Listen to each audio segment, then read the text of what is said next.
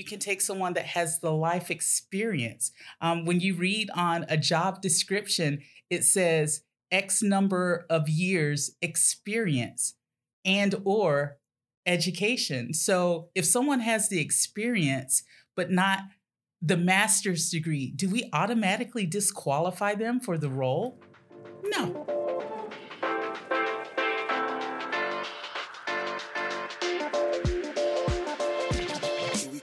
From the University of Alabama's Culverhouse College of Business, it's BAM Means Business, a podcast that reveals amazing stories from those people who both inspire and make a difference in our community.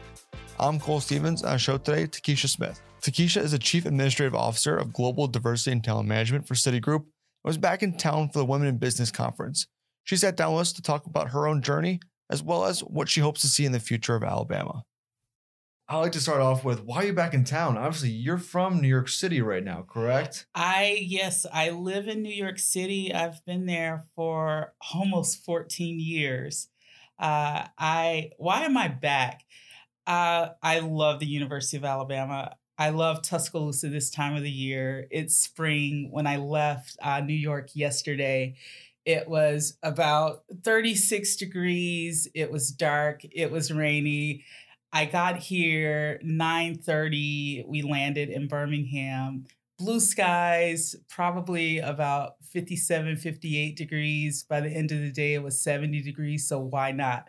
But more specifically, so the Women in Business Conference is having its first here, and I wanted to be a part of it. It's always something to be a part of the first. Because then you get to benchmark it and see what's going to happen in the years to come, because it's only going to get better.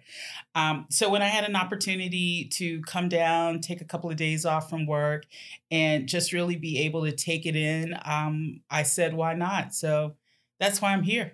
Oh, I think it's great to have you back on campus and talking to a few classes today, maybe? I hope not. I hope not. I don't think that's on the itinerary. Who knows? I mean, yesterday it was a whirlwind. I caught up with a few people that I haven't seen since last August.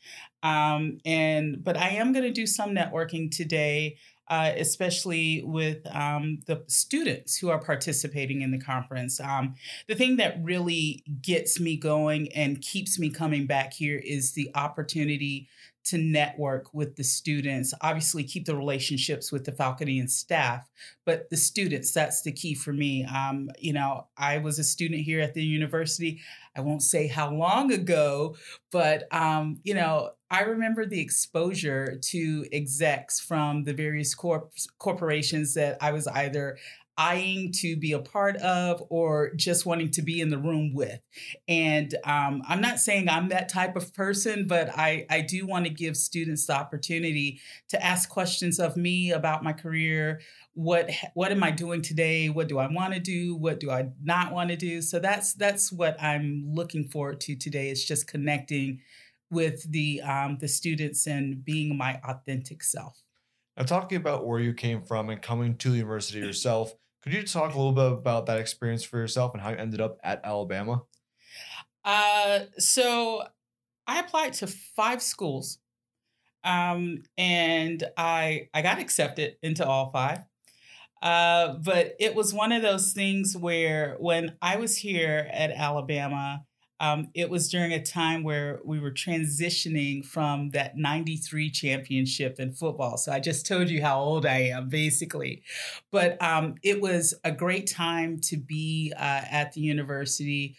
But also the business school is one of the best state business schools out there. And when it came down to making the decision, I wanted to be among the best.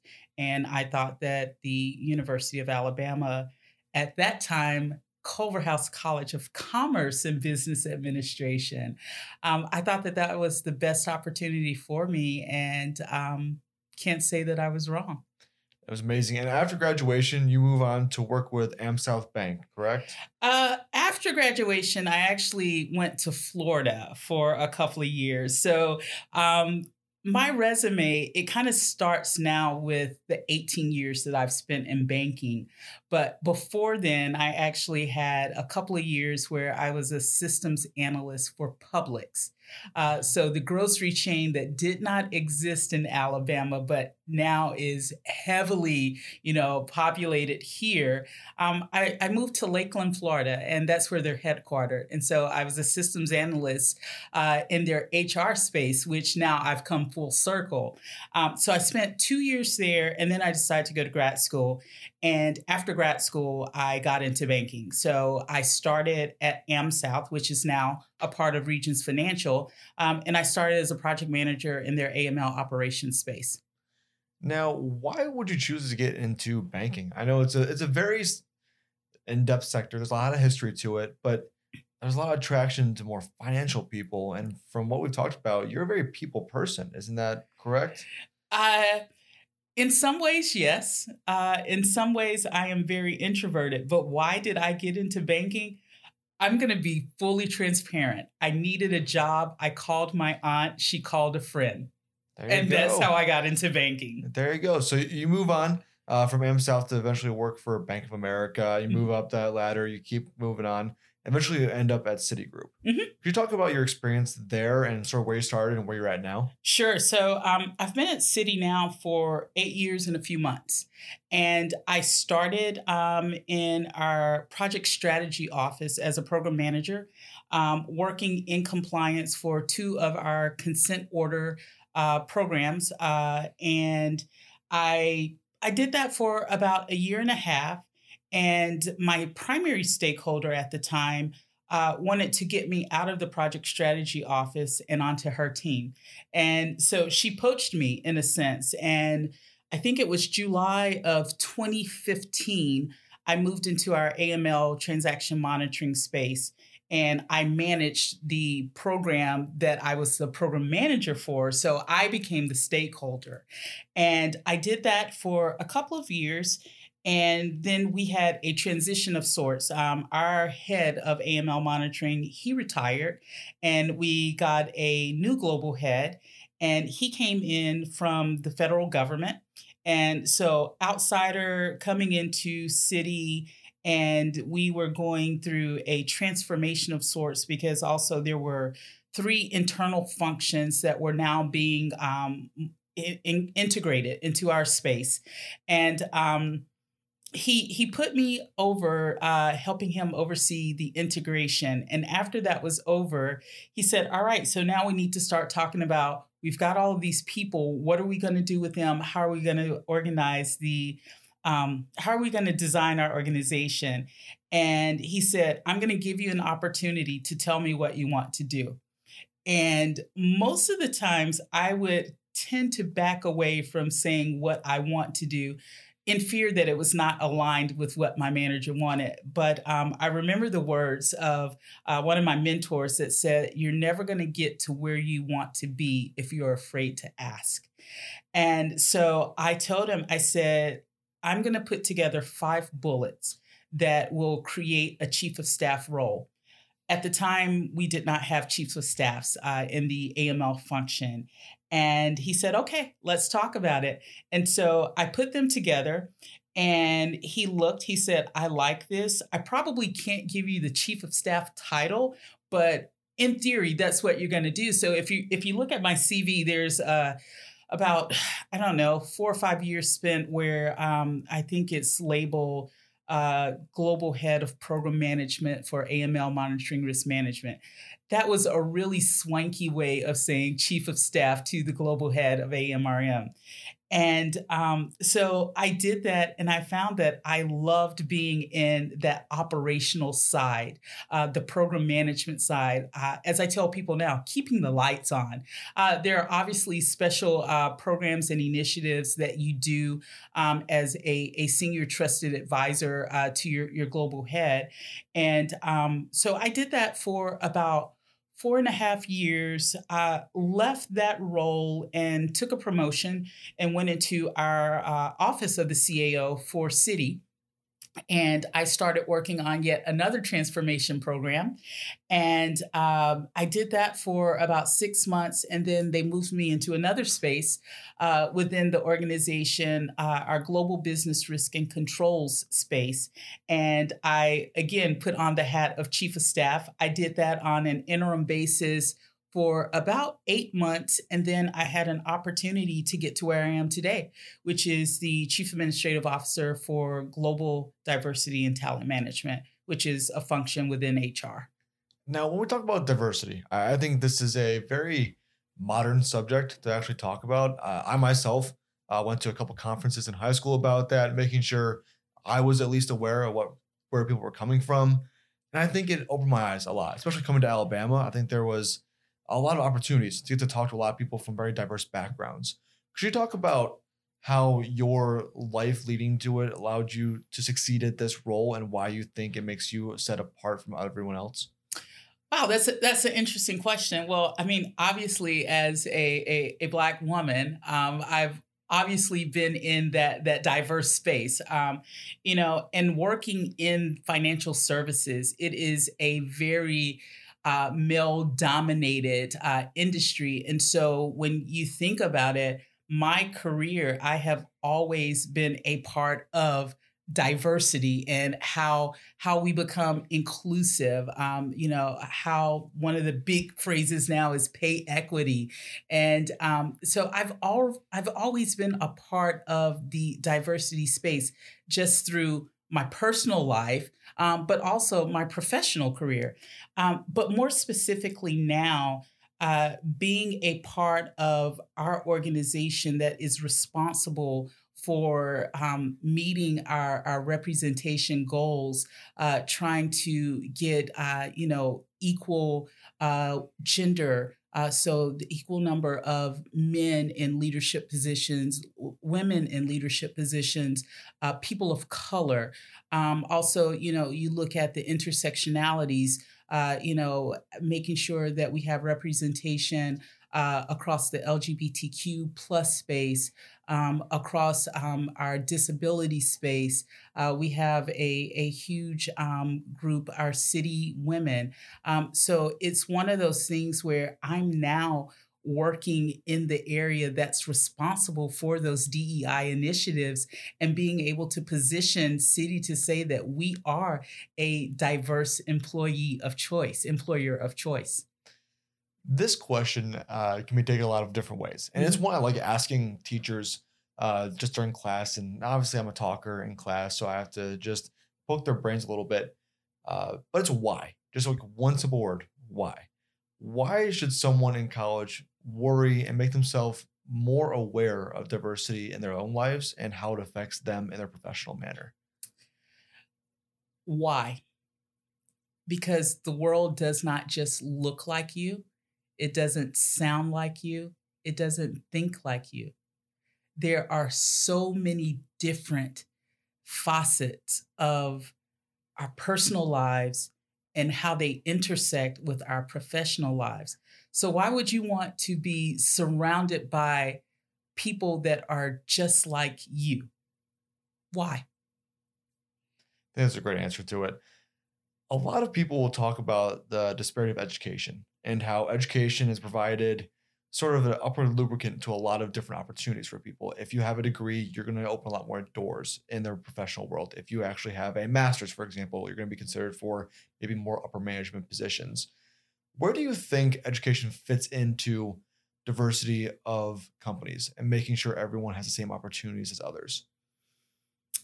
Wow. So that's a tough one. Because we're in a moment where people will tell you that sometimes it's not about the degree, it's about the trade. I think that it's a hybrid of that. The space that I'm in, I can tell you that for our AVP type roles, yes, one of the qualifications is that you do have an undergraduate degree from a university. But does that make you any better than the person who does not? I don't think so, because they have a different set of experiences that they bring to the table, and you have a different set, and it's how you get to integrate those two. So I would say that yes, having the education is foundational for some aspects, but at the same time, you can take someone that has the life experience. When you read on a job description, it says X number of years experience and or education. So if someone has the experience but not the master's degree, do we automatically disqualify them for the role? No. This is a great point. I think there's definitely a reckoning that's happening in the past couple of years is that, well, you might have the degree, you might not actually have the capabilities to execute that role properly and the best function possible. And so that sort of leads us back to the point of coming back to campus. Obviously, you're here for the first ever conference for women in business. I think that's something that's amazing. I've known a lot of people, met a lot of women, especially at the University of Alabama, who are high achieving. I'd just say are some of our best leaders on campus. How do you think this conference is going to affect how they go into the real world? But also, what do you hope to get out of this conference coming here for the first one ever? Let me start with the latter. What do I want to get out of it? I want to get out of it new relationships with students. I want to position myself to let the students know that I am a tool, I am an asset, I am an ally, I am someone that they can come to. That's part of my remit in giving back. Those who have gotten me to the position that I'm in, I'm now responsible for helping the future leaders. It's my responsibility to make myself available to them. So that's what I'm looking to get out of this, is having to extend my network to the students who are participating in this conference, but not just the students, the panelists that are going to be there. These are people that are known in their respective industries. And why not be able to tap into that, get a little bit more knowledge about them as a person and their profession, and see how that works with me and how I can use them and how they can use me. So that's what I'm looking to get out of it. And what was the first question? Just about like what impact do you hope it has on the future generations of women in business? Oh, it's one of those things where I hope that the participants in this conference, they get to see the women executives that exist today, and it shows them that they can be in that position 3-4 years down the road. I want to be a part of this reckoning where you're flipping the percentages, and all of these male-dominated, I'm sorry, but all the male-dominated industries that are out there, I want to see where there's equality now, where you have equal representation of women, equal representation of people of color. That's what I want to, see be the springboard from this. And with the panelists that are assembled for this conference, I think that the students, and even those who are not students, those that are professionals, that they get to see that there are so many different opportunities for women in business. Going back to your own personal journey, looking back at your time in college, a lot of people think, man, I wish I did this one thing. I wish I did this, or I had that opportunity. I just never took it. Is there one piece of advice you give yourself in college to any students that are listening now? Something I live by today: have no regrets. So everything that I did in college, were they the best choices at the time? Probably not.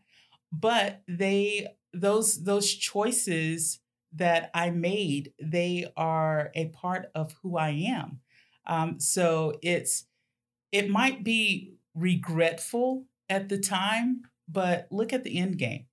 So my piece of advice is live with no regrets.